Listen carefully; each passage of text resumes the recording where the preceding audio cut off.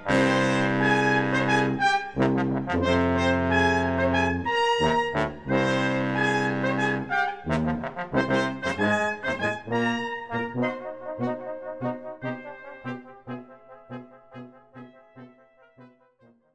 everybody, and welcome to another BP Movie Journal, the show we do where we talk about the stuff we've seen since the last time we did one of these. I'm David. I'm Tyler. It's been a few weeks, and so we've got a fair amount to catch up on. Luckily for me, and for the listener, and for you, I had to do all my Chadwick Boseman research. Right.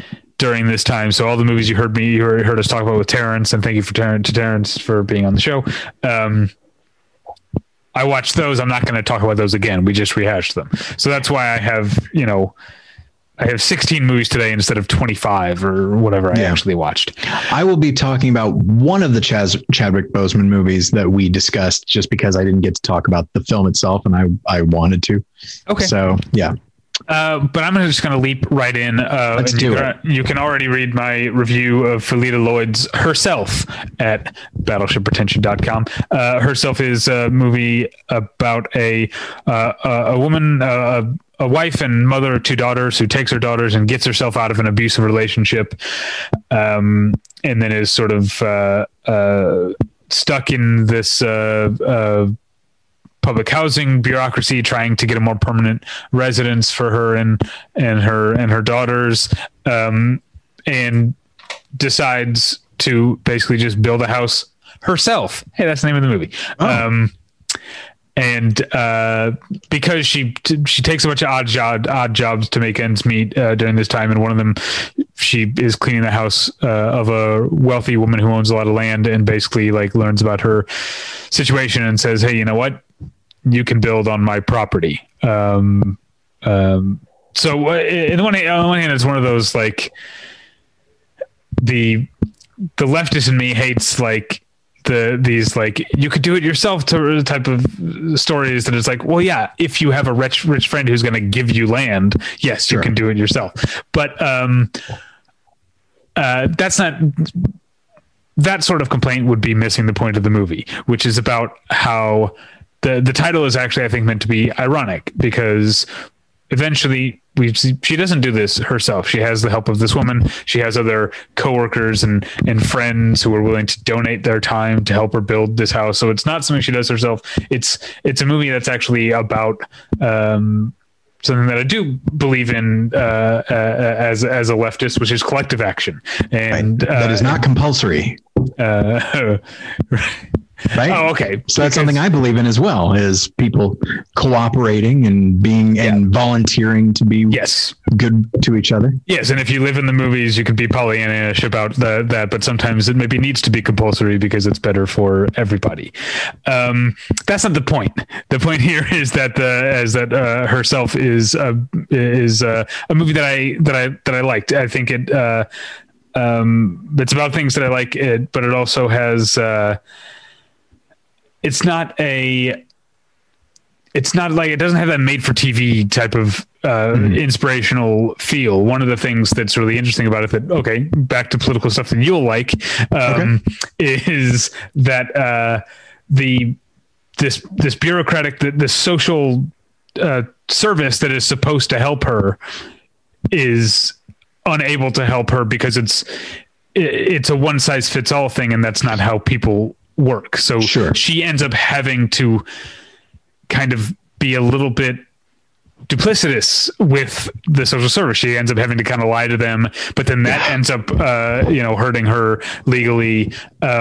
So there's I like that the movie's not squeaky clean and has various points of view on these topics. Oh, yeah, absolutely. All right, next up, speaking of pinkos like myself, I watched a Russian movie called Dear Comrades. Well, there you go. Although this is definitely not. Again, politically, I think you would find more to agree with in this movie than I would, but that doesn't mean I didn't like it. I liked it quite a bit. The director's name is Andrei Konchalovsky, who is a Russian director who's made a lot of movies, and then very weirdly Wait, what am I looking at? Now I'm missing out on something. Oh, you know what? I think that was a IMDb mistake. Oh, here it is. Okay. So a lot of movies, including when he was one of the contributors to the 1995 omnibus film Lumiere and Company, which I'm sure you have seen the box for at the video stores that he worked at. Maybe not. But and then among all these like prestigious Russian art house movies, he also directed Tango and Cash. Wait, what? I know, right? It's very strange. That really sticks out. Yeah. But no, Dear Comrades. Which one was the passion project and which one's the sellout? That's the question. But Dear Comrades is, I guess, a bit of historical fiction based on a real incident that happened in June of 1962 in the Russian town of, I think, Novocherkassk. And basically, a bunch of workers went on strike and demonstrated, and then either the KGB or the army or both opened fire on them and killed a bunch. And then, because they're the state-controlled media and everything, completely made it go away. It was never reported on. It was never investigated until 30 years later, after the wall fell, or after the wall, after the. I say after the wall fell, but after the Soviet Union collapsed. Yeah. It was investigated. We still don't really know how many people died. But the story of the movie is the main character is a party official, a high up true believer named Liuda, and her daughter is one of the demonstrators who, after the demonstration, doesn't come home. She's not among the 8 bodies that they actually have at the morgue, because most of the bodies they threw onto trucks and buried in unmarked graves in cemeteries outside of the city. She's not there, so she basically starts using her connections to try and find out if her daughter is alive or not. Because a lot of the demonstrators are just hiding out until the heat dies down or whatever. So she's hoping that's what's happening.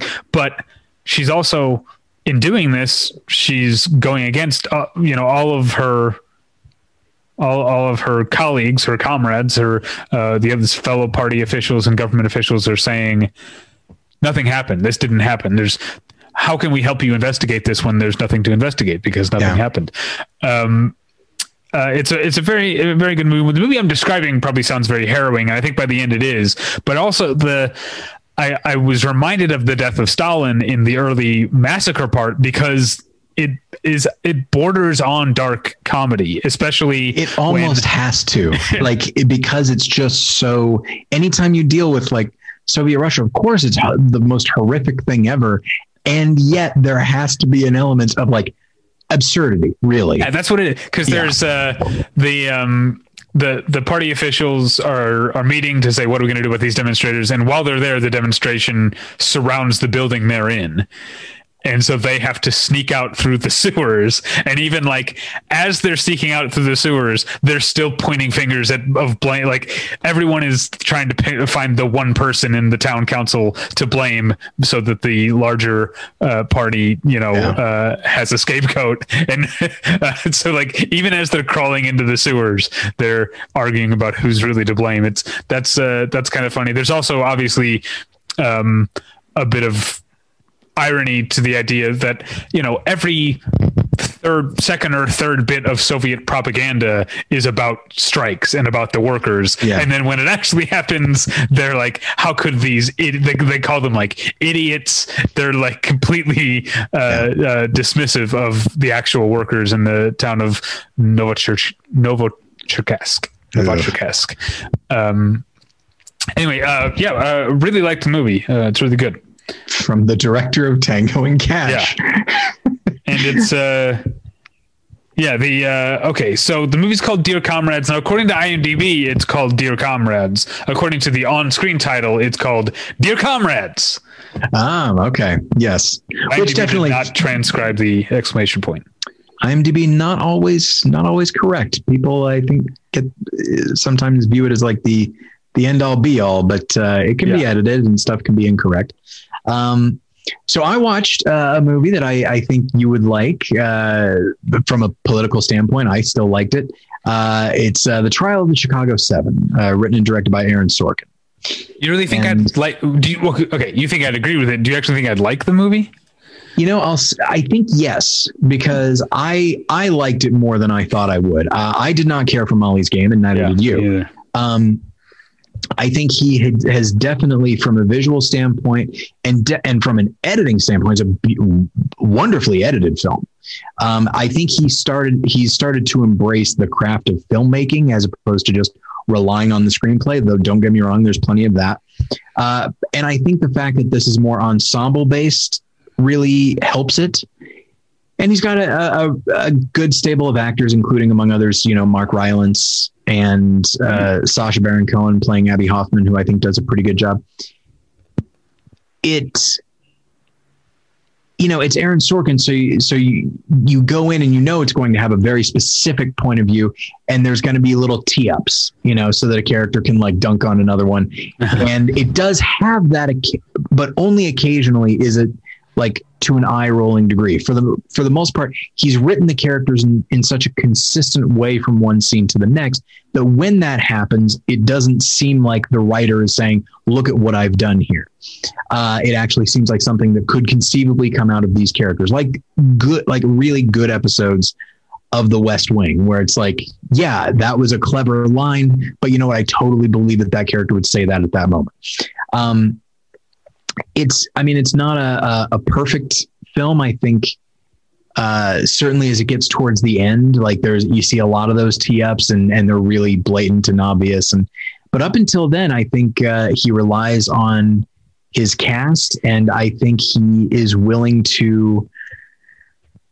I don't know. Maybe I'm being naive, but as you know, like I'm not one to give somebody a pass just because I like some of their other work, especially when I have actively disliked some of their other work. I as a director, like as a writer, he gives you what you expect. As a director, I think he has really. I'm not sure if I'd say it's to the point where you feel like he has a directorial voice. But he definitely is making tremendous progress from a cinematographic standpoint. And I think you would like it. And I think there are moments of humor, moments of drama. And yeah, I think, and certainly it's politically relevant. An argument could be made you mentioned the concept of being Pollyanna-ish. I think Aaron Sorkin can be that, obviously. And so I think there is some of that here. But I think actually, even just in the last few days, the film has become more relevant than it was even when he made it. So I think I'd be curious. I don't necessarily love it, but I think you would like it. Okay. It wasn't on my to watch list. I would suggest putting it on your to watch list. Okay. You know what I would not suggest putting on your to watch list? What's that? George Clooney's The Midnight Sky. It's a total snooze. Now I tend to like things. I feel like I have a higher boredom tolerance than you do. But I don't mean boredom like I like slow cinema. Sure. I like the Werckmeister harmonies is the example, classic Battleship Pretension example that we always talk about. I like those kind of movies a lot. I don't mean it's slow. I mean just that it's dull. Okay. And it's uninteresting, and therefore I'm bored. Like I could be bored by movies where a lot of things are going on when they're uninteresting. Right. I found. This is a movie no one ever talks about or even remembers, but do you remember Real Steel, the robot boxing movie? Oh my, yes. I mean, that movie has tons of stuff going on, and I was bored from beginning to end. Yeah. When I say boring, I don't mean slow. I just mean things that are not of interest to me. And a lot of it is being unoriginal. And so this is yet another end of the world type of movie. George Clooney plays a scientist who's the last man who left at this Arctic research station while something terrible has happened to the rest of the world. We don't know. The movie starts with the words on screen, 3 weeks after the incident. And I was already like, I was like, oh God. I've been listening. There's a podcast called 372 Pages We'll Never Get Back. Co-hosted by Mike Nelson of Mystery Science Theater. And, after a while they started out reading Ready Player One, but they have gone through all kinds of books, and they were reading a book by Sean Penn. Imagine a satirical novel by Sean Penn. Yeah. Oh, what's that called? Bob Honey Who Just Do Stuff. Yeah. Even the title's terrible. But anyway, so like there's a thing that they will occasionally do, sort of like a stamp for whenever an author gets a little too precious. And of course, with this book, it's all over the place where they just say, calm down. and like, that's the first instinct I had when you just said that is calm down. We're good. It also, do you remember the comedian and actor now, Brett Gelman, used to do a bit called iBrain. Did you ever see him do the iBrain story? Yeah, which is like so wonderful. Fun. And I don't want to talk about where it goes, but it starts out as a parody of very bad science fiction. And there's a part where he's like, as he walked home, he found himself trying to remember what a polar bear looked like. And then the character names. It's a wonderful bit. Okay, sorry, go on. Anyway, that's what the 3 weeks after the incident thing made me think of. So then, humanity's last hope is a team of scientists who are coming back from a mission to some until recently undiscovered moon of Jupiter that might be habitable, because they're like, we're going to bring humanity back, but they don't know there's no humanity left to bring back. It's just George Clooney, and he's got to get a message to them that says, turn around, start civilization again over on that planet. Don't come back here. So to do that, he's got to travel to across the Arctic to another station. And just before he's getting ready to do that, he turns around the kitchen. Turns out one of the other researchers who abandoned the station before the incident accidentally left their kid behind. So now he's got a child in tow, and guess what? She can't talk. Yeah, he's got a little mute moppet that he's got to lug across the Arctic. It's such an obvious device. The stuff on the spaceship, I guess, is a little better. You've got like Damien Bashir, and you've got Kyle Chandler. Okay, I love Kyle Chandler, and there's I don't want to go too far into I want to move on in a second, but just there's just an example of Kyle Chandler having a normal line and just putting a little bit of that Kyle Chandler, mustard on it that makes it that makes it memorable. There's and I almost can't even do it. So there's a running thing on one of the people on this in this crew is pregnant, and they've just found out their daughter's going to, or their child's going to be a daughter. And so there's a running thing throughout the movie of the other characters suggesting baby names, which is something that happens to pregnant women or whatever. Sure. And Kyle Chandler says Hyacinth. And one of the characters is like a Hyacinth, and he's like, it was my mother's name. And then there's no answer. And he says, the line is, it's a flower, but he says it like defensive, like it's a flower. it's a great little moment. It's unfortunately, it's one of the few moments of the movie that I really liked, and that felt sort of natural and human and emotional. All right, let's move on to another movie. Apropos of nothing, and this is not everything else I'm talking about is something mostly something that I watched either to review or because it's the holiday season. Sure. But I watched a 1992 film called Just Another Girl on the IRT,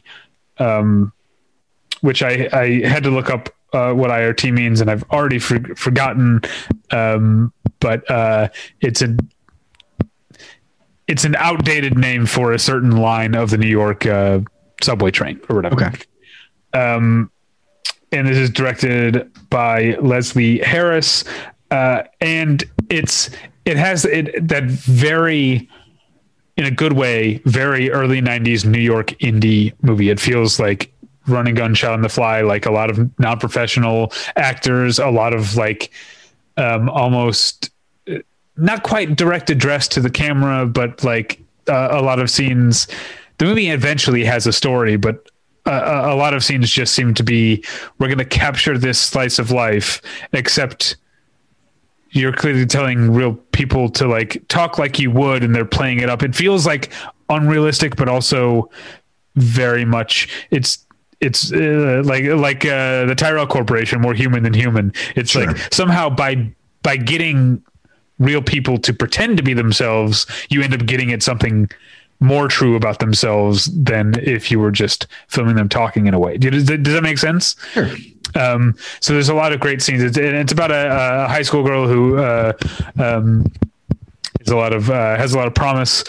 She's one of the smartest kids in her class. She's very outspoken about issues about race to her white teacher. And then she starts seeing a new guy as well. And then the I don't want to give away the story from there, but the movie goes from being very, it's always full of life, but it's often very funny in the early scenes when you've got she and her friends talking about sex and condoms and clearly being ill-informed. Sure. And that's kind of funny. And then you've got her ex-boyfriend who still likes her, but is so mad that she's seeing this new guy. And there's a part it's at a party that he's at, and then he sees her with her new guy, and he's so angry that he grabs a handful of pretzels and just throws it at his face. Like he tries to angrily eat a handful of pretzels, but only like one goes in his mouth. He's like, so it's a lot of fun. And then I don't want to say what happens. The movie gets a little heavier in the second half, but I watched it with Natalie and my wife Natalie, and she was talking about how she felt frustrated about the movie for reasons that I feel like are why the movie's good. Is she felt very frustrated with the character, because I think this is a great depiction of a teenager who is, like I said, top of her class, very smart, very independent. And then when it comes to other things, sex and romance and relationships and stuff like that, can be like ignorant to the point of like, this is willful. Like, sure. Like this is frustrating how like you're smart enough to know what's going on here, but like is lying to herself, or so it's a movie that my wife found very frustrating. I would say that frustration is intentional and is a symptom of the movie doing its job very well. I really, really enjoyed it. Okay. Is it my turn? Yes. All right. I watched a movie I know you enjoy. It is John McPhail's Anna and the Apocalypse. Oh yeah. I enjoy this movie quite a bit, and I love those songs. Yeah. I liked the movie with moments of love. And I think one thing that I really like is that the film, I'm a sucker for when one genre encroaches on another. But just because that other genre is here doesn't mean it stops being this other thing.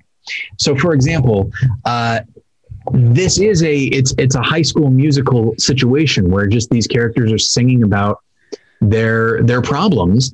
Then a zombie apocalypse happens. And so then their songs become specific to the zombies. And it's one of those things where it's just like, well, look, we live in a musical universe, and just because zombies show up, that doesn't change anything. So they're not even singing in defiance of what's happening. But I like that it's not like the music starts when the zombies show up. It's this is what we're dealing with, this kind of genre. And then something else comes in that will alter what we're singing about, but is not going to change the fact that we're singing. So I really like that. And I think a lot of the songs are a lot of fun. A lot of the sequences are fun. There are a couple moments that obviously owe more than a little bit to other, not just zombie movies, because obviously it's an homage, but zombie comedies. Like the moment where she is exiting her house and all the zombie mayhem is happening behind her, and she doesn't seem to notice it. That's maybe a little too Shaun of the Dead for my taste, even though it's executed very well. But yeah, Sean's hungover or whatever. He's not singing a song about how he's going to turn over a new leaf. And yeah, but whatever the situation, again, it's a fine sequence, but I don't know. I was definitely put in mind of this other thing that was itself sort of commenting on, like, how could somebody be so oblivious to what's happening around them? But there are a couple moments.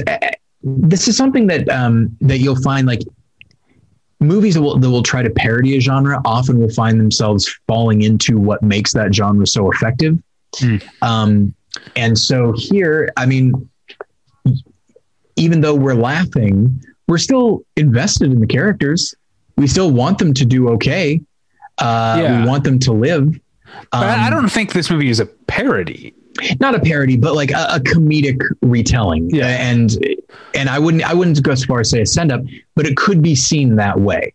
It is relying on you knowing the genre tropes. Sure, but like you said, that's more homage. That's not like, I don't think it's trying to, the laughs aren't zombie movies stupid. I don't think that's what the movie is trying to say. No, not at all. And I don't think a parody necessarily, I think parodies can be quite loving. But there's a moment where this guy that she used to be with, or maybe even hooked up with just once, I don't know exactly, but he has shown up, and he's kind of an asshole and all of that. And there comes a moment where it's revealed that he has had to kill his own father, who was a zombie. And there comes a moment, I guess spoilers, the movie's a few years old, but I guess spoilers. There's a really nice, and we don't really like this guy, but there comes a moment where Anna's in a position of killing her own father. And this guy says, you don't, like, he doesn't say, like, you don't want to do that, but that actor really, really puts a lot into that. And without him saying, it's like, I've done this, where you think you're helping someone from being a zombie, but you're the one that's going to have to live with this, and you don't want to. And that's like a real zombie movie moment that really worked for me. And so by and large, I think the film is there are times when I just wasn't really responding to it, but for the most part, I enjoyed it. And I certainly, if people like musicals, or if they like zombie movies, or both, check it out. Yeah, and the music's really good. I have to say. Yeah. I have the soundtrack on vinyl. I've listened to it quite a bit. The song, like, it's interesting when you watch a musical, which songs, like, when you watch it, the ones you like best. Right, because you like the Hollywood Ending is a song in this movie that has great. It's a good song. It's one of the better songs on the thing. But I thought it was my favorite because it has this great choreography and it's super fun, and it's also like the introduction to a lot of characters. But weirdly, the song, when I just listen to it on its own, the song that. When they're all just like waiting out the time at the bowling alley, and they have that song. That's on its own. That song is so good. It's called Human Voice. Yeah, I've listened to it a lot. All right, let's move on. I also enjoy the Penguin song. Oh yeah, it's hilarious. It's officially it's Fish Rap is what it's called. That's what it's called on how it's listed on the album. All right, man. This is the problem with doing these. Waiting weeks to do movie journals, I'm like, oh yeah, that movie, and then I have to try to remember what I felt about it, because I watched Paul Greengrass's News of the World. I liked it. I wrote a positive review. I don't really know what else to say about it right now. God knows we have enough movies to talk about. We can move on, and people can just read your review. Yeah, I would definitely say read the review. No, I feel like I should say some things about it. it's I like movies that are about, I guess I like stories that are about stories. It's something I've talked about before. And Tom Hanks here plays a character whose job is to travel from town to town in the Old West and read the news to people. People pay a dime or whatever. And, because they can't read it because they don't have the time to do it all, or just because he does it in an interesting way. He reads the news and one thing, the movie doesn't hang a lantern on this, I don't think, but you see the handful of times you see him do this in the movie, you see him go from, like, the first time he's doing it, he's just like, I've got bad news. Like, this law passed that's going to fuck with your, like, property things, and there was a flood that killed 17 people. Like, it's just bad news. And then as it goes on, the way he delivers the news ends up, like, you see him turning it more into stories. Like, he's doing, and some of it he's doing more human interest, but he's actually framing it as a narrative. And so, like I said, the movie doesn't, that's not the point of the movie. The movie has a whole other thing about how he's taking a girl who was kidnapped by a Native American tribe when she was young back to her only living relatives. But of course she has only known, this other life. So to her, home is with her tribe. That's what the movie's about. But you see, as his attitudes change, as the movie's attitudes change, you see it become more about him telling stories than just delivering bad news. And I like that approach. That sounds very interesting. Yeah. Next up is another movie that I watched and reviewed called Night of the Kings. Now this is a movie that, I feel like I blew it too early by talking about storytelling, because here's a movie that's literally about storytelling. It takes place in a real prison in the Ivory Coast, but once you get into that prison, it sort of becomes a fantasy world. Not actual fantasy, but within the prison, there's a hierarchy and there are rituals and traditions and stuff that you realize, like, oh, this is fantasy storytelling, just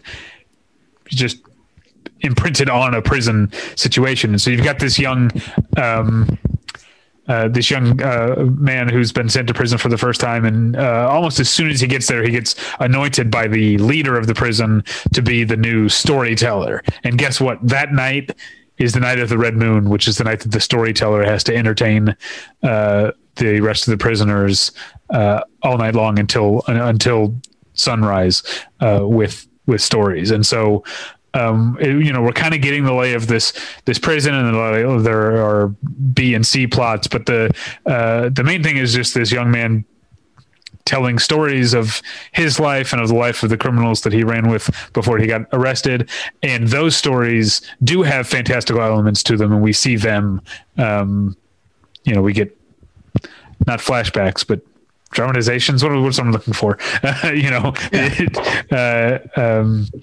You get little flights of fancy of seeing these stories illustrated.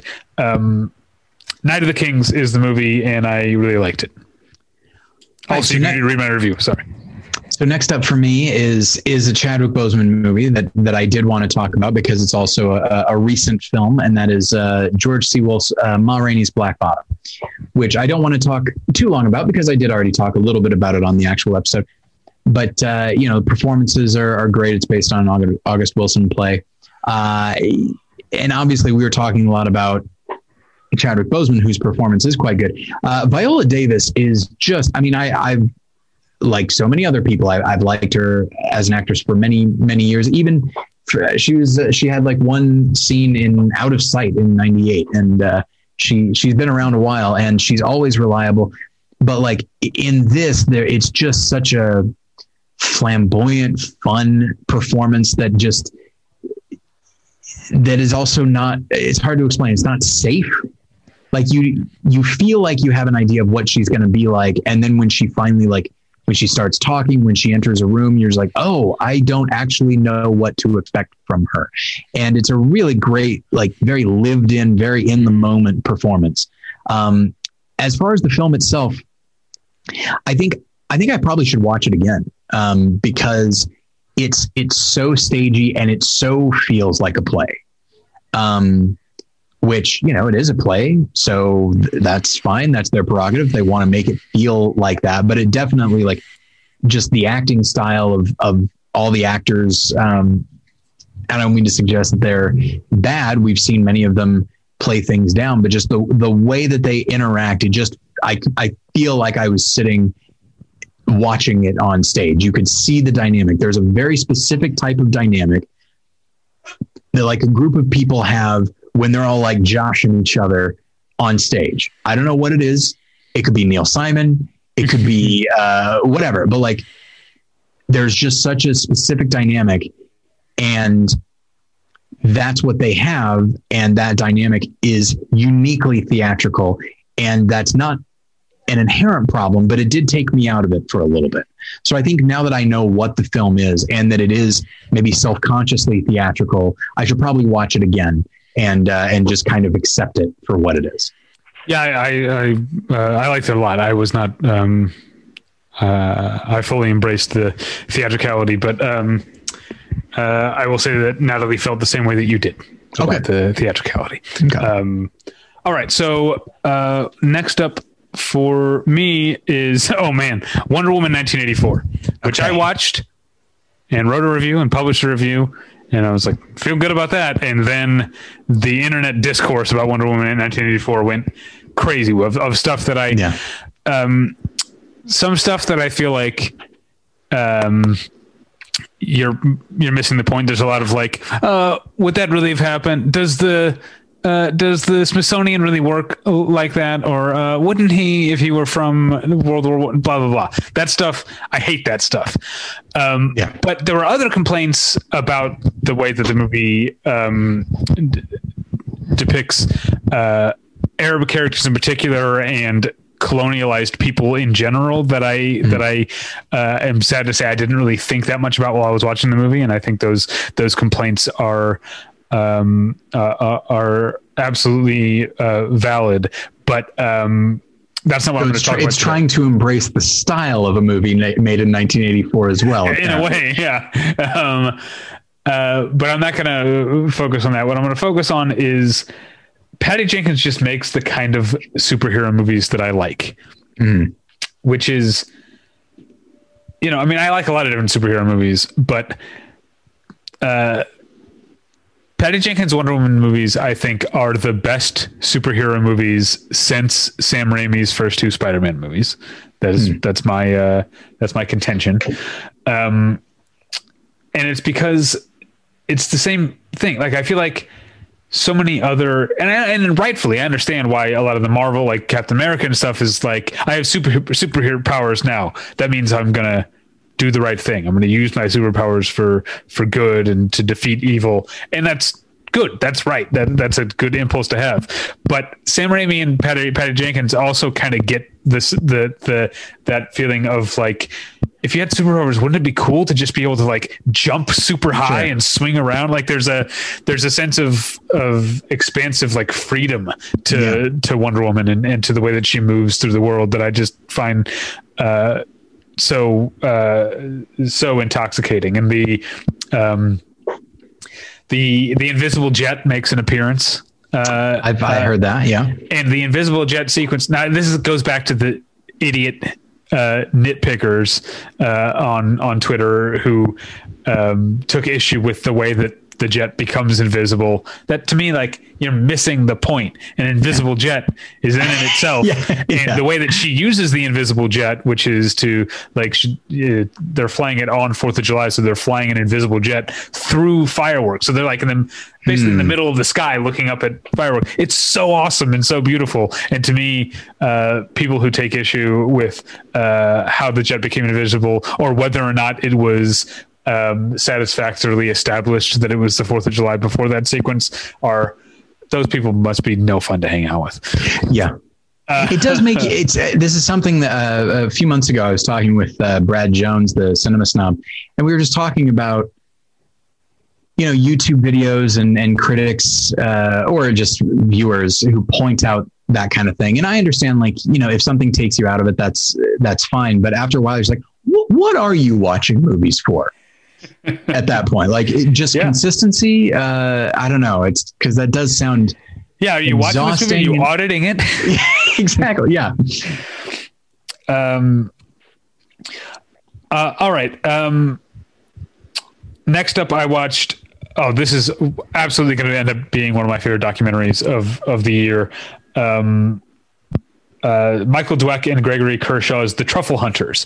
And they, a few years ago, made a documentary called The Last Race, which was one of my favorite documentaries of the year. And subject matter wise, it would seem like the two movies have nothing in common. The Last Race is about an independently owned stock car racetrack on Long Island. The Truffle Hunters is about men in northern Italy whose job, I guess, or whose way of life is that they go out into the forest with their truffle sniffing dogs and dig up rare white truffles to sell at the market. But they're both very curious. Both movies are very curious about a very specific way of life in a way that comes close almost to seeming like it's making fun of it, but actually really loves these people. And sure. So there's a lot of both movies. Neither one of those descriptions that I gave you sounds like a comedy. Both movies are very funny. But also that stock car track, it's called The Last Race for a reason. The owners sold it. It's now there's like a Best Buy there or something now. And similarly, these truffle hunters, this is a dying way of life. These men are in their, like the youngest of them is like in his 60s, but like some of them are in their like mid 80s. And so they're both about very tiny subcultures that are kind of dying out. The Truffle Hunters is a movie that gets a lot of, you grow to love these guys. They're these old men. They're very, very idiosyncratic. But the Dweck and Kershaw also show you some of the lives of the people who buy the truffles from them and sell them in the market. And then the gourmet end of things where these truffles end up. There's a shot. There's like a truffle auction. And you know what a truffle looks like before it's like served? Not really, no. It just looks like a big misshapen potato or just like a whitish brown rock. It's ugly and bulbous and dirty looking, right? And so there's this auction where they've got, first you see the static shot. The camera's like on the table. They've got a pedestal with a velvet pillow that they've put this truffle on. And then you see the auction people like fussing over the two wine bottles they're putting on either side of the truffle, like which way, like how to angle them, how much of the label, which way should the label be facing. Yeah. And then you see before the auction starts, the people who are potential bidders get to come one by one in line, come up and sniff the truffle. So it's just like these rich people taking turns just bending over and smelling this big ugly rock thing. Like an odd kind of communion. Yeah. So it's that's very funny, and also couldn't be further from the ratty sweaters and mud caked trousers of these men who go out into the woods in the middle of the night with their dogs. And that's the other thing. This is a movie for dog lovers. The dogs are so fucking great in this movie.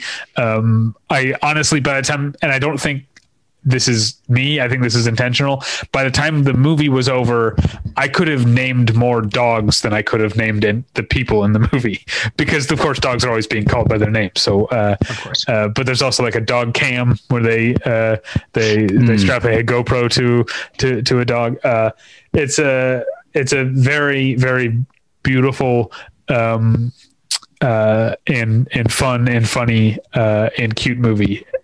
I love the Truffle Hunters.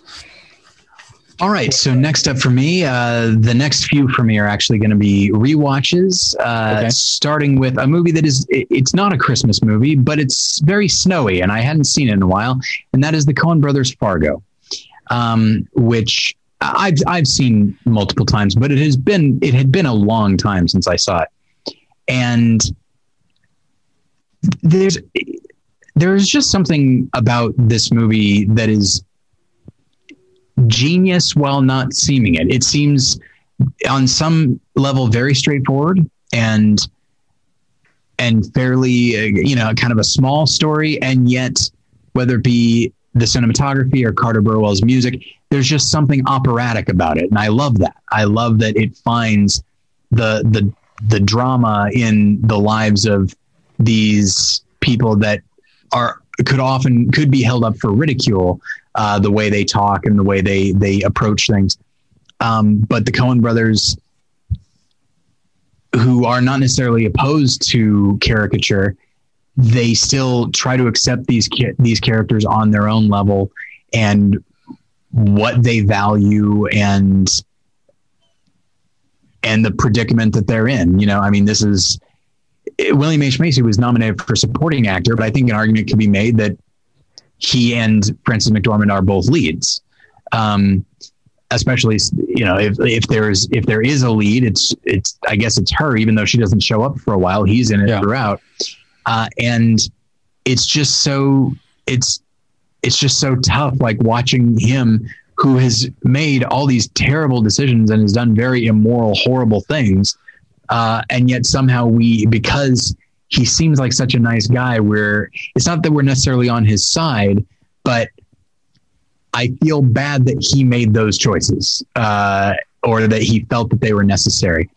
And then by the end, one thing that I never quite thought about is that, like, I feel so terrible for his kid, because over the course of this movie, the kid, Scotty, has had his entire family ripped from him. Mm-hmm. And it's moments like that, I think the older I get, the more I appreciate stuff like that. Because up to this point, I'd never thought about it, about his perspective. And he's not much of a character in that we don't spend a lot of time with him. But yeah, it's a very empathetic film, and it gets you thinking about all these different people and gives you these little vignettes with characters that we only see once and never see again. It's just such a strange and wonderful movie with tremendous heart and obviously a lot of humor and extreme violence. And yeah, it's there's no question in my mind that it is my favorite Coen Brothers movie. Yeah, if you haven't watched it in a while, check it out, because it will always yield something. Do you have a favorite one scene character? Because I feel like to me, it probably changes every time I watch the movie. But as of my most recent viewing, I love the bartender guy shoveling his driveway. Oh yeah, the cop goes out to. It's him. Okay. I usst to do his little story as a monologue. Oh really? And and he's like, so Miss Mora heard about those killings and said I should call it in, so I called it in. End of story. And just like, it's hilarious. When I'm going crazy up there at the lake, and the cop is like, would that be whatever lake? He's like, oh no, this lake is closer, so I made that assumption. Yeah. and then that's it. He goes, oh, it looks like it's going to turn cold tomorrow. And then he goes, yeah, there's a front coming in. And he goes, oh yeah, you got that right. And just the idea that in the midst of, that's one of the things that I like about it, is you get such an atmosphere, a sense of place, where yes, there's this very important bit of information, but these characters, are still casual with each other and can still chat about the weather. And oh, what a wonderful movie. Yeah. All right.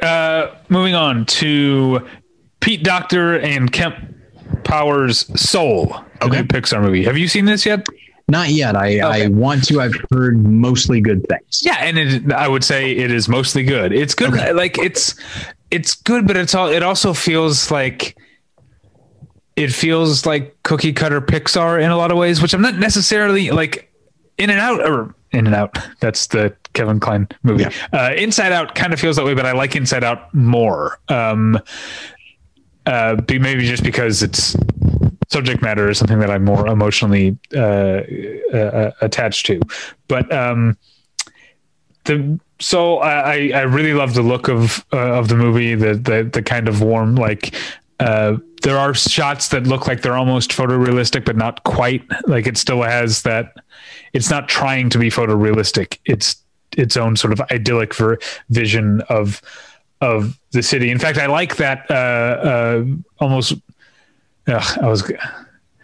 I got to find a better comparison than Woody Allen because we don't like Woody Allen now. But that Woody Allen sort of autumnal New York, like Sure. Applying what we tend to think of that like idyllicness that we tend to apply to like small town America, finding that in New York City, I think is something that Woody Allen did. Unfortunately, sorry. You could reference the movie Autumn in New York. But I never saw that. Neither did I. I assume it's pretty autumnal. But as we learned from BoJack Horseman, released in theaters in August. The things you learn from that show. It's fascinating. So yeah, I like the look of it. It's funny enough. I felt when I wrote my review, I felt like really challenged because it's the kind of movie I don't want to give away much of the plot about. And clearly from their marketing, I don't know, it seems like they're not giving away too much. And Sure. the reason I don't want to give it away is because here's one thing I like about it. It keeps sort of changing the game. Okay. You think it's about one thing and then something else happens. You're like, oh, okay. So we're in this world now. Oh no, something else has happened. Oh, now it's a body swap comedy or something for like, it keeps like changing. I literally know nothing about the story and I'm kind of content to keep it that way. So yeah, it's definitely very pleasurable to watch, pretty to look at. It doesn't seem particularly deep, but you've got good performers. You've got Jamie Foxx, Tina Fey. You've also got what is her name from the Hunt for the Wilder People, the Child Protective Services lady. Oh, I don't recall. But you know what I'm talking about, right? Oh yeah. She's so great. Yeah, you've got good performances. I'm not mad at Soul. It's fine. A movie. Okay, weird connection between these two. So the co-director, we know Pete Docter, that's a name from Pixar. Mm-hmm. The co-director is Kemp Powers. Kemp Powers is a writer and a playwright, and he wrote the play One Night in Miami. And I watched Regina King's One Night in Miami. There you go. Not even knowing the connection until after when I was writing my reviews, that I realized it was the same person. This is One Night in Miami is a movie that when you and I with Scott and Julie did our winter movie preview, I voiced my skepticism. I think you were on the same page. Like it's based on a play. It's the directorial debut of an actor. That's not always a good thing, a good omen. But you know what? I really liked it. I don't know how you'll feel because like Ma Rainey, it's very much a play. It doesn't really pretend not to be a play. It is four characters talking, and occasionally they split off and there's two characters talking, but it is just people talking mostly in one motel room the entire movie. I think because the four characters are sort of these bigger than life types, I imagine there's probably a certain natural theatricality to them anyway. So somehow it seems like it would bother me less. And the guy, what's his name, who plays, I guess I'll say, I feel like I should call him Muhammad Ali, but within the movie, he's Cassius Clay. The movie takes place before he has changed his name. So I'll call him Cassius Clay, but that's not me denying who he is. Eli Gorey is his name. He's great. He's magnetic. And it's just a great Cassius Clay impression that he's doing. He's fantastic. The most I like Aldous Hodge a lot as an actor. Jim Brown is probably the least interesting character in the movie, but that's not really his fault. He does a really good job. But the movie is, like I said, it's four people, but it's really the Malcolm X and Sam Cooke show. Kingsley Ben-Adir and Leslie Odom Jr. are clearly the two people at the front of this movie, because what it ends up being about with these four larger than life, figures getting together is which one of them is the odd man out. because Malcolm X is not like a celebrity in the sense that these two athletes and this singer are, right? He's a political figure, not like a beloved celebrity. So is he the odd man out, or of the four of them, Sam Cooke is the only one who is not outspoken about racial injustice? And is he the odd man out? And so they butt heads a lot the entire movie, and they're both fantastic and both make great arguments for their points of view. It's a very well written play by Kent Powers. Having gone in skeptical, I was really surprised by how much I really enjoyed One Night in Miami. Is that me, or do you have another one? No, you're up next. Okay. So once again, it's a rewatch. I will repeat what I always say when we do a movie journal, which is Jen and I and another friend are working our way through the Star Wars movies. And so next up here is Return of the Jedi, which was probably my favorite when I was a kid because I just loved Jabba's palace. Like that was like the creative part for me. Like, oh, look at all these weird creatures, including the Rancor and Jabba himself and all that. And as time went on, like it's a movie that I still appreciate on that level. But I also like how focused it gets on Darth Vader and Luke, and like their scene at the end with the Emperor is like really emotionally intense and really effective. And I think John Williams like finds new tones to hit in that. And yeah, I don't have much to say about the film beyond that. You do start to, I know that like the guys at Red Letter Media have said this a million times, but you start to see a little bit of the wear on Star Wars already when you get to Return of the Jedi. It's like, oh, they're building another Death Star. It's like, okay, so it would appear and Jabba's palace could even be seen as its own type of Mos Eisley. It's the same sort of instinct. But for the most part, as a deepening of character, specifically with Luke Skywalker and Darth Vader, I think it works really well. And by the time they get to the third one, like the director and George Lucas and everybody, they have such an eye for iconography. Like they understand, like, this is how you portray the Empire. Like it starts off with Darth Vader arriving at the new Death Star, and everything about it just seems so big and insurmountable. And so it's a film that I definitely, I don't know the last time I saw it. And, but since seeing it, I think I have come to appreciate art direction and a sense of scale and a sense of tone a lot more. And I feel like this film definitely has it. And yeah, I know people don't really like the Ewoks, and that's understandable. That's maybe my least favorite part of the film, just Endor in general. It's like, yeah, the wood's great. But yeah, I still like the movie. If only those Ewoks were searching for truffles in those woods. Exactly. Oh my gosh. Then we know all their names. All right. Next up for me is a somewhat it's not old enough to be a holiday classic, but a somewhat recent, like 21st century holiday movie that I'd never seen, that Natalie and I decided to watch. And that's Thomas Bezuka's The Family Stone. Have you seen The Family Stone? I have not. I heard good things about it and not good things about it. I think, it has both of those things. I think it's more good than bad. And I'm saying that as an unabashed Sarah Jessica Parker fan. Sure. I always love her. And so I don't know if you know the story, but Dermot Mulroney is bringing his girlfriend home to family Christmas for the first time. He comes from a sort of like very open-minded type of lefty granola artsy family, and she's a very sort of button down, came from the wealthy part of town type of girl, and there's obviously some culture clashes there. And so I think she's terrific. I think a lot of the characters are terrific in the movie, or a lot of the actors are terrific in the movie. It does have that thing of, because there's multiple like pairings and romances that happen. It has that movie thing of like they feel like they have to have an "I love you" at the end, but it's like these characters just met like 2.5 days ago. I never buy that.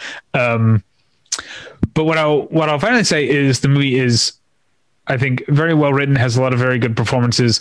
I don't see it becoming a perennial holiday favorite for me because a lot of the characters are unpleasant and behave unpleasantly toward one another for most of the movie. It ends up in a good place, but if you go in thinking, oh, this is a movie that's going to, you know, the hard-nosed, button-down, you know, uptight character is going to learn a lesson and loosen up. No, as we see the crunchy hippie family are often just as judgmental, if not more so. And there's a lot of characters being just not nice to each other for most of this movie. That doesn't make it bad. It's good. I just don't see myself revisiting it every year. And next up, a movie that I just think is unfortunately not good. Cornel Mundruczko's Pieces of a Woman. Okay. I wanted to like it. It's got good cast. Yeah, but also, you know, I think you and I, we were talking about this off mic with Terrence the other day.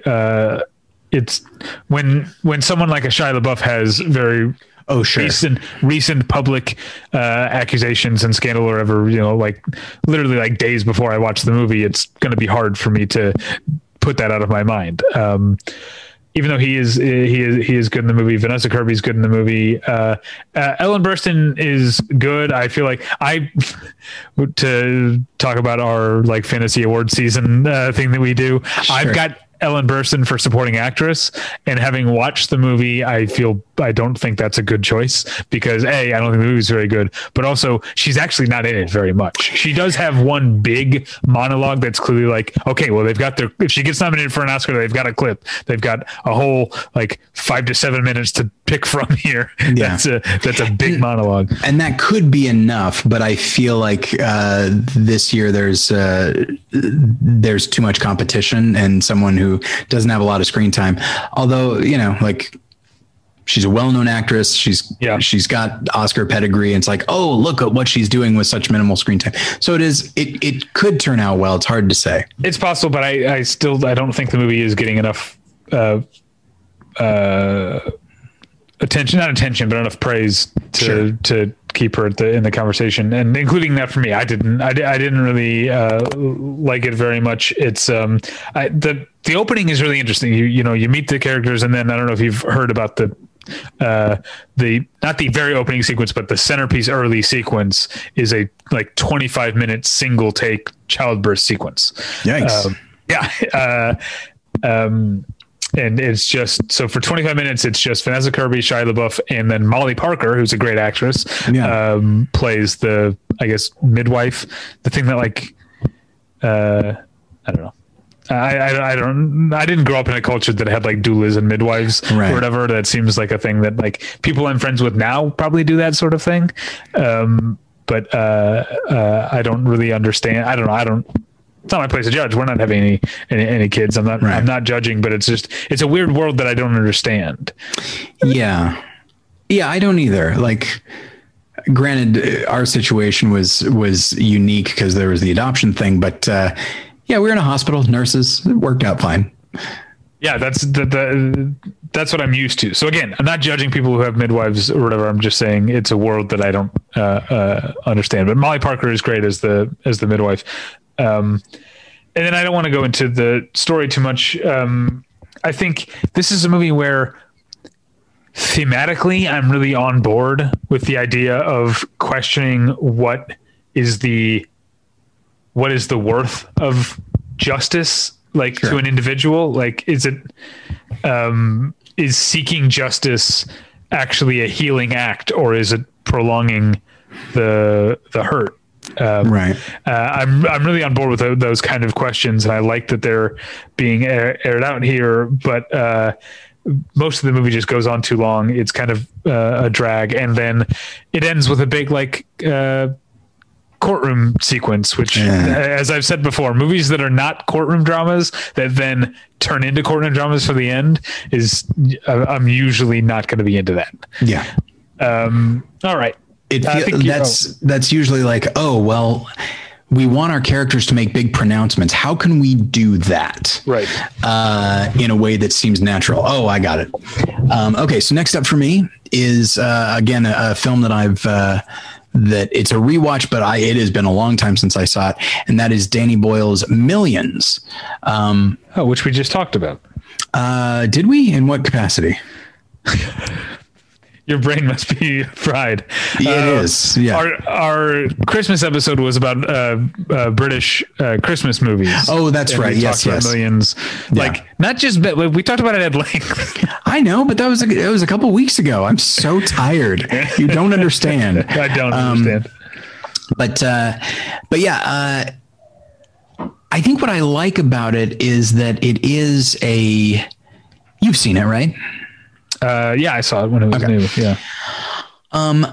There's such potential for it to be sentimental, and it is sentimental, but it's Danny Boyle sentimental, who through his art direction and his pacing and his rhythm managed to sort of not fully undercut that, nor is he even really trying to dilute it. Like, this is just the way he makes movies. And there's just a pacing to it that it doesn't dwell too much on any one emotion, because we have this adorable little kid who talks to saints and all that. Like, it'd be so easy to turn that into just a run of the mill,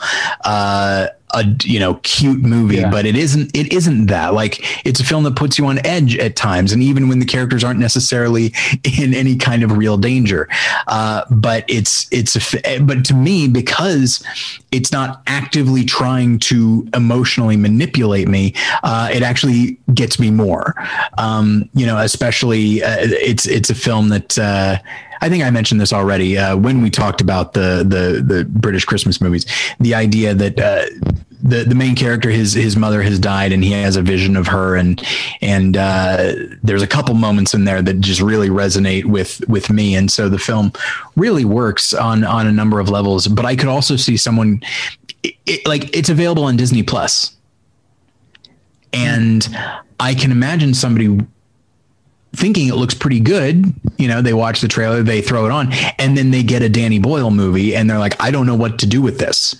I don't know what to do. Like, not that it's extremely inaccessible, but if you heard the premise, you would not expect that execution. And it's interesting I imagine there's a lot of families whose Christmases were not ruined, but frustrating because of the way Millions is presented on Disney Plus versus how it actually is. All right. We watched, I'm just saying we now, sure. Because everything I do with my wife, that's the way that the pandemic works. We watched Rada Blank's The 40-Year-Old Version. Again, still don't like the title. Yeah, it's getting good reviews. I wish I didn't have to keep looking at that title. Yeah, I did like the movie. Although I would say, like, a lot of people are describing it as a comedy, and I guess that's what it feels. I don't know. It feels more. It feels kind of almost diaristic. Rada Blank plays a character named Rada, who's a playwright. Like, she's clearly playing a version of herself, and she basically frustrated that none of her plays are getting produced, she decides on a whim to take a turn into trying to become a rapper. She starts writing rhymes and meets this younger man who makes beats, and then almost as soon as she starts doing that, suddenly one of her plays is going to get produced and a bigger scale than anything she's ever had produced. So suddenly she went from having nothing going on artistically in her life and being frustrated to being torn between two different paths. But that's almost too much talking about, like, the plot. It really is just about this a 40-ish year old Black woman in New York City, navigating what that what that means, how people see her because she's a woman, how people see her because of her age, how people see her because of her color, and how she internalizes all that. But what, saying those are like issues. This isn't an issue movie. This is a very personal movie. It's about her. And it has the, kind of like I talked about Just Another Girl on the IRT, like, I don't know, 2 hours ago or whatever. It has that kind of same New York indie feeling of like, I feel a certain way. I've got a camera. I'm going to see what I can do. So it has that sort of on the fly feeling a lot. And I don't think it's that funny, but I did really enjoy the movie. Okay. Oh yeah, I've got another one to do. Yes. Okay, another Christmas movie that I would say is old enough. Is 1995, so it's old enough to be considered a classic. And it's something kind of Christmassy. But we watched While You Were Sleeping, which had never seen before. Okay. But I'm a big Bullock head. Sure. So I was all for it. I also like Bill Pullman. Have you seen While You Were Sleeping? Not in many years, but yes, I've seen it. So if you don't know the premise, Sandra Bullock has a crush on Peter Gallagher. She's never spoken to him. And then he gets knocked on the train tracks and she saves his life, but he's in a coma. And she, through a series of wacky misunderstandings, his family comes to think that she's his fiance, and so she kind of hangs around pretending to be his fiance, and then meets his brother, played by Bill Pullman, and they start to actually feel something for one another. And I would say it works in the way that romance movies and romantic comedies in general should work, which is that Sandra Bullock and Bill Pullman have chemistry, and I believe that they are falling for each other, and that's kind of all that really needs to happen. I will say, Natalie and I were kind of split on this. She didn't like it. Okay. So, remember on the last Movie Journal, I think I talked about how we both didn't like You've Got Mail. Right. And Natalie and I were split on While You Were Sleeping. She disliked While You Were Sleeping for some of the same reasons of You Got Mail, because there's this deception at the core of it. And she felt that a lot of Sandra Bullock's behavior was gross, and she couldn't forgive her. I understand that, but I think the difference between what's going on in You've Got Mail and in While You Were Sleeping is that in You've Got Mail, the deception is that there's also a manipulation. She's that he's manipulating her, whereas here she's just like she didn't even tell a lie, but she allowed a misunderstanding. Right. And so she just got herself in deeper, and she's just trying to keep her head above water. To me, that's enough of that's a good, comedic, standard comedic premise. And it works. Sandra Bullock sells it. And I like the movie.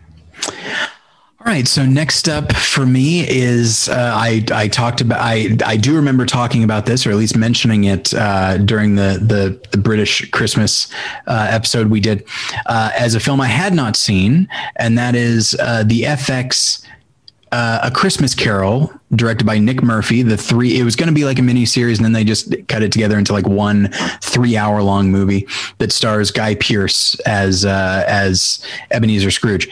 And I was going to ask, I thought it was a miniseries, but I guess. Yeah, it's listed as that, but to my knowledge, it's only ever been presented as this one thing. Man, it's tough. It's a tough movie to talk about because, they're doing a twist on A Christmas Carol. There are things they incorporate and things they don't. They are actively trying to make Ebenezer Scrooge not just an old skinflint. No, he's monstrous in the film, to such an extent that the film actually explores something I find very interesting, which is it talks about the idea of forgiveness, and that certainly forgiveness is not something that a person should ever expect. I'm very much a proponent of the idea of forgiveness, obviously, but I don't think it's something a person should expect, nor should it necessarily motivate someone to do good things. Like, it's like, I did these terrible things. I wish I hadn't. I'm sorry for the fact that I did them.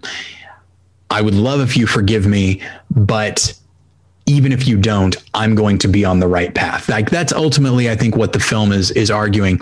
And I think that's a really interesting question, especially with something like A Christmas Carol, where historically this is a character that we know just completely flips and is on the right path. But what does that mean for the people he's hurt?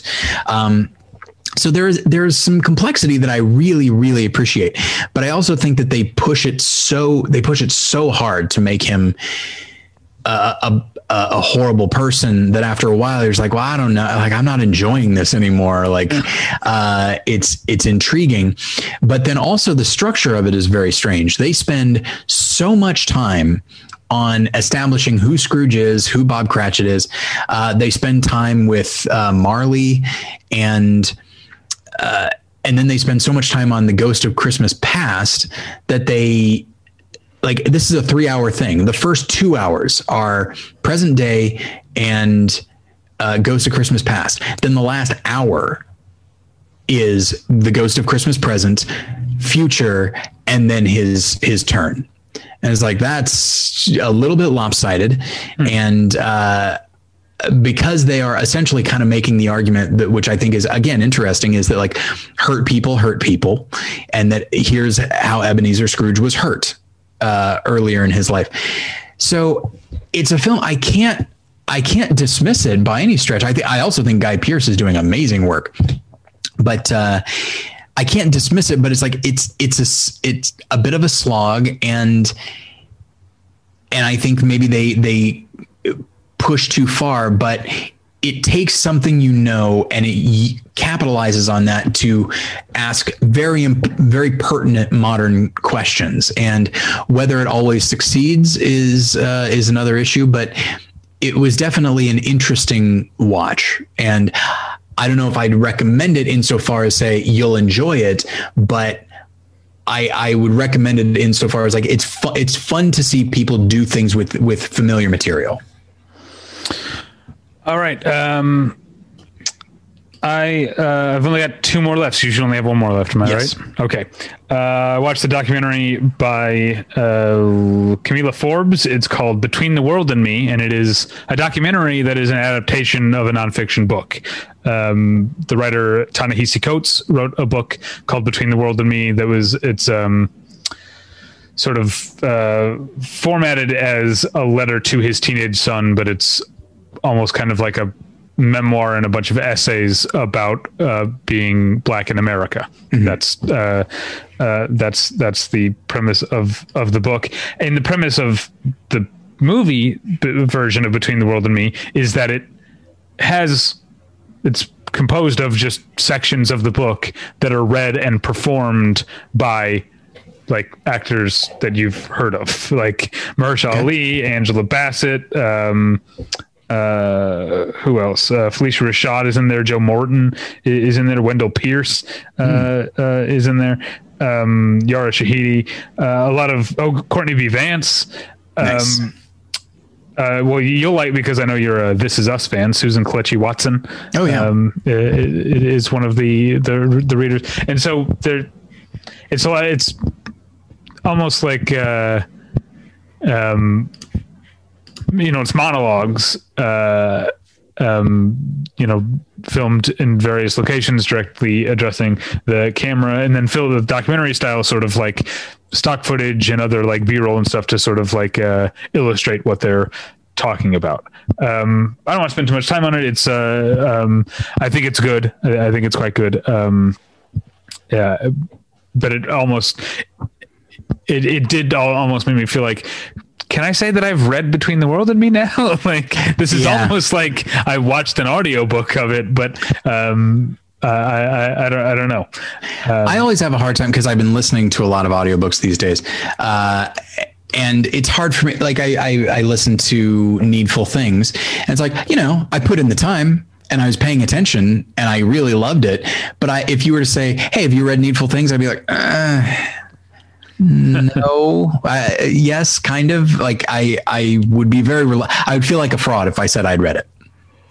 Okay, and then finally for me is a movie that, given the circles you run in, Tyler, I would not be surprised if you've heard of this movie. Okay. It's called Gun and a Hotel Bible. I have heard of it. I know nothing about it. Somebody in some Facebook group I'm a part of mentioned it. Well, again, this seems to be the theme of the episode. It's based on a play. Okay. The two men who wrote the play are also the two stars of the movie. One of them is named Bradley Gosnell, and his brother is the director Raja Gosnell, who directed like the Scooby-Doo movies and the Smurfs movies. Okay. And he directs this movie based on his brother's play.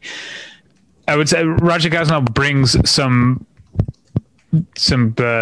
journeyman type craftsmanship to it, keeps things, you know, a little more visually interesting, but there's no escaping the fact that this is it's just not a very good, a very superficial play. It's less a play, and it almost feels like what you've talked about having to do. I'm not sure what you would call them in a church setting, but like a sketch or a scene that skit is usually it. Yeah. So, but then I also, given that I've talked to you, you and I have talked about, or you've talked and I've listened about Christian film before. The fact that there are curse words in this movie makes me think maybe the Christian audiences wouldn't appreciate it. I'm not sure.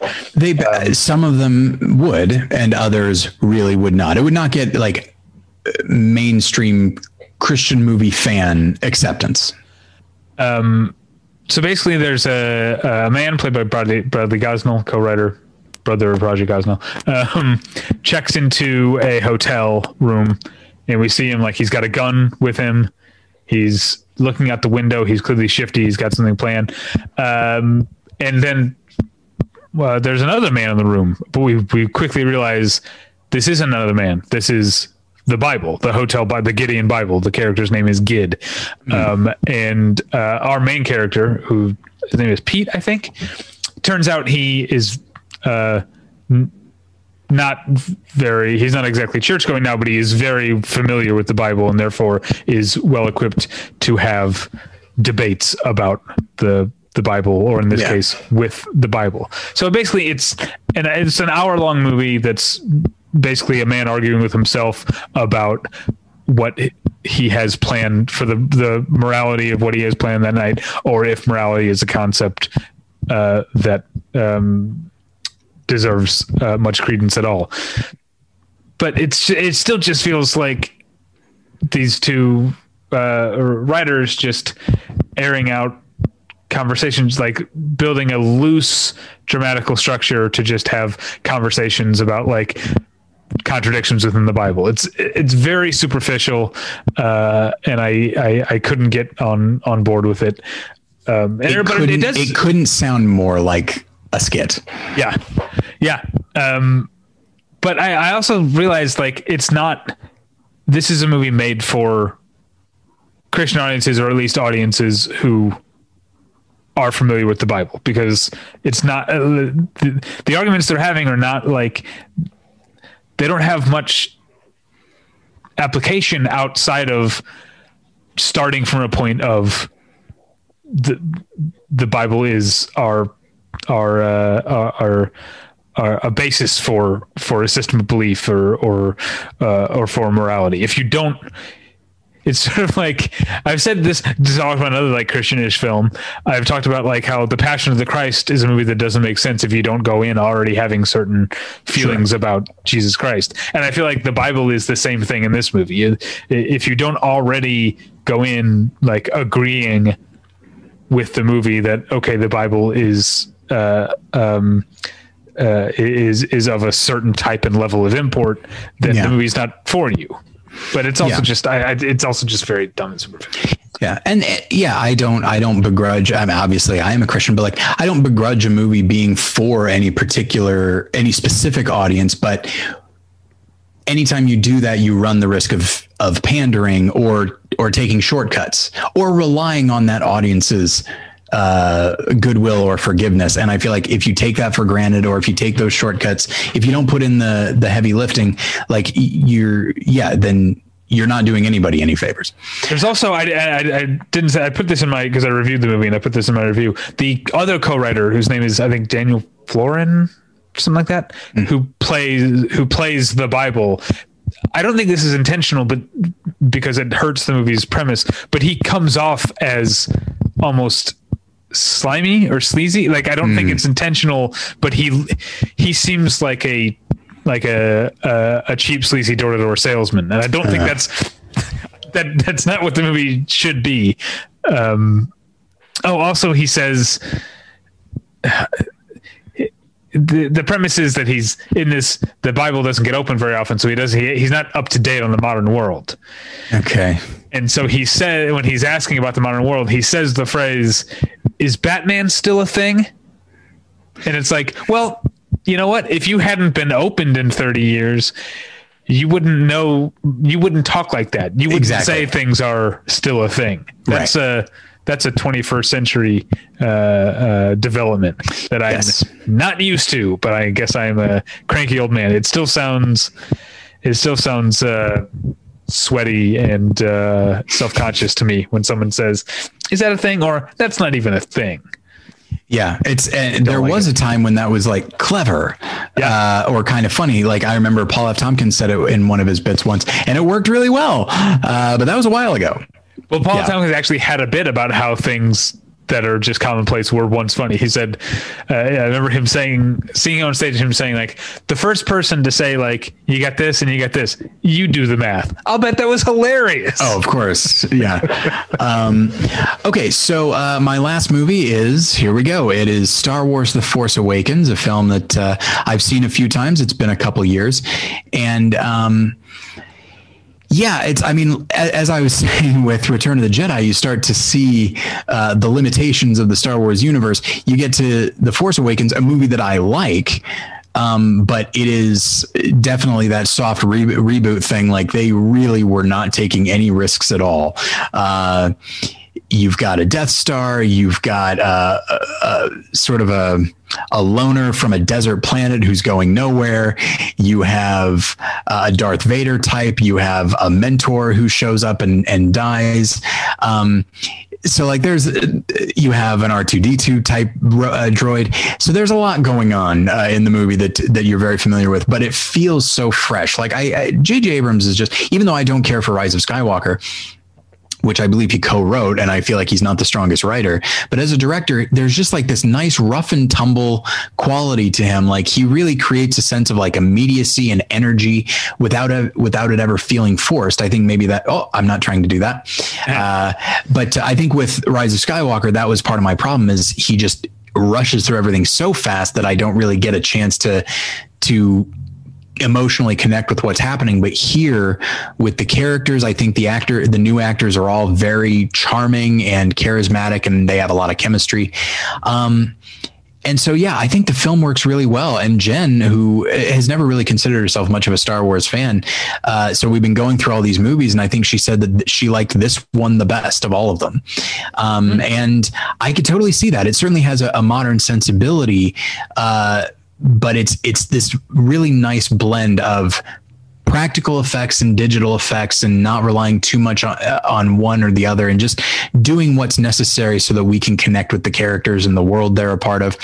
So, yeah, I mean, it's not my favorite of the bunch, but I do like it. It's just easy to watch. It's fun to watch. I'm invested. I feel the things they need me to feel, and I don't feel manipulated to do that. So, yeah. And next up is Last Jedi, a movie I really love. Yeah, I would say I love it. It's not perfect, but I really love it. And so I'm excited to talk more about that. But in the meantime, yeah, Force Awakens, it really holds up.